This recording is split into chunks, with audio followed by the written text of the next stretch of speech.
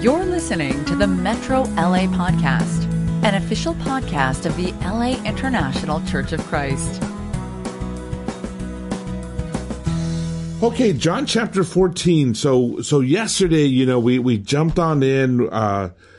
Jesus starts out talking about our hearts not being troubled and trusting in him. And he makes the wedding language, the commitment to come back and bring us to be with him. We talk about him being the way, the truth, and the life. And I really didn't camp out on the, no one comes to the Father except through me. But I do want to say that is very significant, especially in today's world where the popular thinking out there is that everybody there is a way to God. Like whether you go to Buddha, Muhammad, or whatever, that there are many, many ways to God. And that's not what Jesus taught. And if you believe in Jesus, then you have to accept this because it's the truth. It's the truth. But it's definitely runs contrary to popular thinking out there. This is not how people think. This is not what people think. But he absolutely said that, no one comes to the Father except through me. And I mean, that's why Jesus came, is to connect us to the Father, connect us to God. So I wanted to go back and point that out. And now we're going to jump into verse 15. He's in the middle of this discourse about he and the Father being one and how they work together and how he glorifies God and God glorifies him. And then he says in verse 15, if you love me, keep my commands. And I will ask the Father, and he will give you another advocate to help you and be with you forever. Now he's introducing the Holy Spirit here. He starts out saying, if you love me, keep my commands. It's a very simple thing, is that the way religion or Christianity should work is that we feel God's love, we feel Jesus' love, and therefore we want to give back. That's Hesed. Remember, we talked about that the other day, that we in a covenant with him, he loves us, takes care of us, we love him, we obey him. That's how we show our love and our respect to God, is by listening, believing, and obeying, practicing our faith, right? This is really important because I think what happens is religion can kind of drop down to a default mode. And the default mode is usually, I have to do this because I have to do this. I don't want to go to hell. Somebody's going to get on me. Somebody's going to rebuke me. Somebody's going to ask me questions. Or I just don't want a guilty conscience. Or I want to go to heaven. Or I don't want my kids to grow up without God, so I'm going to be, a good example or whatever. And those are all the wrong reasons. The real reason to obey the Bible is because Jesus loves us and we love him. That relationship, that's why it's so important to keep growing in our relationship with God, our relationship with Jesus, to stay inspired so that your acts come from love. Your deeds come from love, not obligation, ritual, tradition, coercion, or anything like that, or even fear. I mean, I know fear is the beginning of wisdom, but I always point out to people, it's just the beginning. At some point, you've got to graduate to love, and that's the real motivation. Paul said in 2 Corinthians 5:14, for Christ's love compels us, because we are convinced that one died for all, and if all died, then we will die for him. So anyways, he says, I will ask the Father, and he will give you another advocate to help you to be with you forever. Now, he's introducing something brand new here. Pretty exciting. It says, the Spirit of truth. The Spirit of truth. The world cannot accept him because it neither sees him nor knows him. But you know him, for he lives with you and will be in you. I will not leave you as orphans. I will come to you. Before long, the world will not see me anymore, but you will see me, because I live, you also will live. On that day, you will realize that I am in the Father, and that you are in me, and I am in you. Whoever has my commands and keeps them is the one who loves me. Okay, so, here's the thing, is that obligation, fear, legalism, tradition, all of them wear out. And you can't keep a relationship because of that. I mean, this is why so many marriages end in divorce, because they fall out of love. They don't know how to love. They're not good at love. And sooner or later, they get angry enough or fight enough or things go bad enough that the love is gone and they get a divorce. They didn't put the time and energy into building that relationship and keeping the love stoked. Every relationship's like that. It takes effort to keep it stoked, to keep it alive, to keep it growing. And for us, it's reading and praying and meditating and writing out prayers to Jesus. Write him a letter. You know, here's a really cool thing to do. Sit down and write your autobiography, your spiritual autobiography. When did you first notice God? What are your earliest memories of God? Write out the story of you and God, the story of you and Jesus. You know, this is a relationship that we have to take care of and make great. Michelle and I, we continually tune up our relationship. I love her so much. I love her more than anybody on this planet. I would lay down my life for her. She's amazing. But that's because we keep our relationship tuned up, and it regularly needs tuning, believe me, or otherwise we'd get bored with each other, or we get on each other's nerves, and it would go sour. And that's what happens all the time. So I encourage you that, and I may be preaching to the choir because you're the one listening to the 20th or 21st lesson of the Gospel of John. So amen to you, but also so you can help your brothers and sisters, because too many Christians, they just, as Jesus warned, they let their hearts grow cold and they don't take care of this relationship. So he says, whoever has my commands and keeps them, this is the one who loves me. I mean, ultimately, everybody else is going to drop out. And the one who's going to go the distance with Jesus is the one who really loves him. And the one who loves me will be loved by my Father, and I too will love them and show myself to them. He says, I will be there with them. And he's always reaffirming his commitment to us. You know, when I moved to San Diego, there was a lot of changes in my life. And I got to meet Guillermo Adame, who had been the leader there previously for 10 years, but he was no longer leading. In fact, he wasn't even in the ministry. And I got to spend time with him, and he and I really bonded and became very good friends. And I asked him to be on staff with me again to help me rebuild the San Diego church. And he did that. And the amazing thing about Guillermo was that every time he would share publicly or talk, he'd talk about how much he loved our partnership.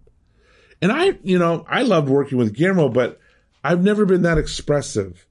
And I've never thought about telling people about all my relationships like that. And every time he'd share that, it would really move me. And I began to realize, it also gives the church security, because they are hearing that we're good friends. We're not just on the same staff. And especially since he'd been the former leader and I was the current leader at that point.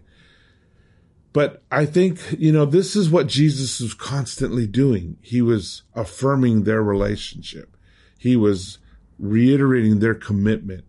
He was always keeping that out there, that we're in this together. You love me. I love you. I'm in the Father. You're in me and I'm in you. And we have this intimate connection that he's inviting us to be a part of. That's incredible. That's amazing. And he says, the one who loves me will be loved by my Father, and I too will love them and show myself to them. That this is going to be a very real relationship. Then Judas, not Judas Iscariot, said, but Lord, why do you intend to show yourself to us and not to the world? Jesus replied, anyone who loves me will obey my teaching. My Father will love them and will come to them and make our home with them. Anyone who does not love me will not obey my teaching. These words you hear are not my own. They belong to the Father who sent me. That there is without a doubt, there's absolutely a special relationship between the disciples and Jesus and God. And we're part of that. As disciples of Jesus, we get to be part of that. And I mean in the sense that it is not for everybody. Not everybody on the planet has that relationship. Not everybody on the planet is a part of that covenant. Only those who are disciples of Jesus. Only those who follow him and are devoted to him and devoted to living his life out, living the life of Christ. That's who's in that. It's like he definitely has his inner circle. The inner circle is the Father, Son, Holy Spirit. Then it's us. The next circle is us. And we're part of that. And that's a very special thing. And because we're in that, of course, we obey God. We do what God has called us to do. We live in obedience to him. And Jesus is saying, look, this is not for me. This is what the Father God is telling us. This is what he's saying and having me tell you. He says, all these I have spoken while still with you. But the advocate, the Holy Spirit, whom the Father will send in my name, will teach you all things and will remind you of everything I have said to you. So people say, well, how did these guys know how did they remember everything? Jesus taught so many things. To be able to sit down and record it, to be able to have it in the Gospels, the Holy Spirit helped them. That's how they know. That's how they know all this. He said, peace I leave with you, my peace I give you. I do not give to you as the world gives. Do not let your hearts be troubled and do not be afraid. So he tells them, listen, I will give you my peace, and my peace I leave with you. Now, I want you to think about that. I want you to think about what that means. The confidence, the trust, the ability to be, at peace, calm, and content in all situations. Jesus gives that to us. This is a gift from him that he leaves with us. My peace I give you. I do not give to you as the world gives. Do not let your hearts be troubled and do not be afraid. Jesus knows what's going on with them. He knows how they're feeling. He knows what they're thinking about. And this is the big night. This is the night before he gets crucified. A lot of emotions here. Lot happening here. And Jesus is trying to help them be at peace and find peace. He says, don't let your hearts be troubled. This is, what he started out in the beginning of chapter 14 saying. He says, I do not give to you as the world gives, but do not let your hearts be troubled and do not be afraid. You heard me say, I'm going away and I'm coming back to you. If you loved me, you would be glad that I'm going to the Father, for the Father is greater than I. I have told you now before it happens, so that when it does happen, you will believe. I will not say much more to you, for the prince of this world is coming, but he has no hold over me. But he comes so that the world may learn that I love the Father, and I do exactly what my Father has commanded me. Come now, let us leave. So this kind of wraps up this whole discourse. And he's basically let them know that, God's in control. God's leaving the Holy Spirit to guide us and to help us.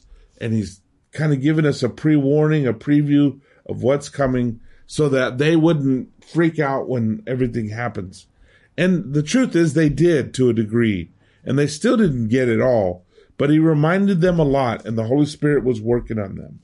And everything he had to say they would be reminded of as they live their Christian life. So Jesus is absolutely taking care of them. He's setting them up for victory. He's letting them know what's going to happen. He's getting ready to head out, but he's also promising that the Holy Spirit, the Spirit of truth, will come and help them, remind them of everything Jesus said so that they could live the Christian life. They could be walking with him. And this is a long discourse that's loaded with information about Jesus' promises and what he's going to do for us. So, I don't really want to jump into 15 yet because chapter 15, because it is so loaded, and that's really a pericope. Remember that word, pericope? A set of teachings. So I think I'm going to go ahead, even though this leaves us kind of short for today. But I will say this, and in closing that, Jesus said he had to leave so that the Holy Spirit could come. And I know that as a fellowship, we've always been very weak on the Holy Spirit. And I think in a lot of ways, we're kind of afraid because we see a lot of weird religion out there wrapped around the Holy Spirit, and we know that's not right. We know that's not true. And then you've got a lot of religion that pretty much acts as though the Holy Spirit doesn't exist. And we're trying to find our way. And I think as a fellowship, as a movement, we are growing in our awareness of the Holy Spirit. I hear people more talk about him more. I hear people trying to be open to him. And I will say this, I think just here's some little exercises that you can do to help you become more aware of the Holy Spirit. If you're interested and you really want to learn more about this, I think that one of the key issues is learning to listen, learning to hear God, learning to hear the Spirit speak to us. And what I recommend is in the morning that you read a scripture, and you have a journal. You read the scripture, you maybe say it several times, you pray for God to just make things evident to you, and then you just listen. And the first thing that's going to happen for a lot of us is we got all kinds of thoughts going in our head because honestly, we're not good at it. Being a good listener, being able to meditate and focus is a skill that most of us just have never developed because we've never done this before. But you can practice and get better at it, better at just being still and just listening. When I read a scripture, what jumps out to me? What is God highlighting to me? What is the Holy Spirit trying to say? And write it down. When I have prayer times, I must always have my journal or my organizer or something that I can write with, because I believe that the Holy Spirit, that's when he reveals things to me as I'm going through scripture. There are other things that can be done, but I think this is a good place to start. Read a paragraph like the first paragraph of John chapter 14, and maybe read it 2 or 3 times, or maybe even you take one sentence. Do not let your hearts be troubled. Do not let your hearts be troubled. Do not let your hearts be troubled. And you say it a few times, and then you just listen and pray and see what God reveals to you. Or read a whole paragraph, read a whole chapter, and then just stop and think about, what is God showing me here? What is standing out to me? What is the Holy Spirit telling me? We'll be talking more about the Holy Spirit. And in fact, I would love to do a whole series on the Holy Spirit. But we have to get good at listening. We have to get good at meditating. We have to get good at being still, because the Holy Spirit does speak to us and guide us along. But we got to be careful. There are other spirits, and there are other things that happen, and we don't want to fall into that. And we don't want to, because we want so bad to be, connected to the Holy Spirit, that we're chasing false spirits, or we're even creating things in our minds. So anyways, so that's good for finishing up John chapter 14. We'll stop there and we'll jump in on chapter 15. Thank you. God bless you. And we'll see you tomorrow. You've just listened to the Metro LA podcast. For more information about our ministry, please visit metrolaregion.com.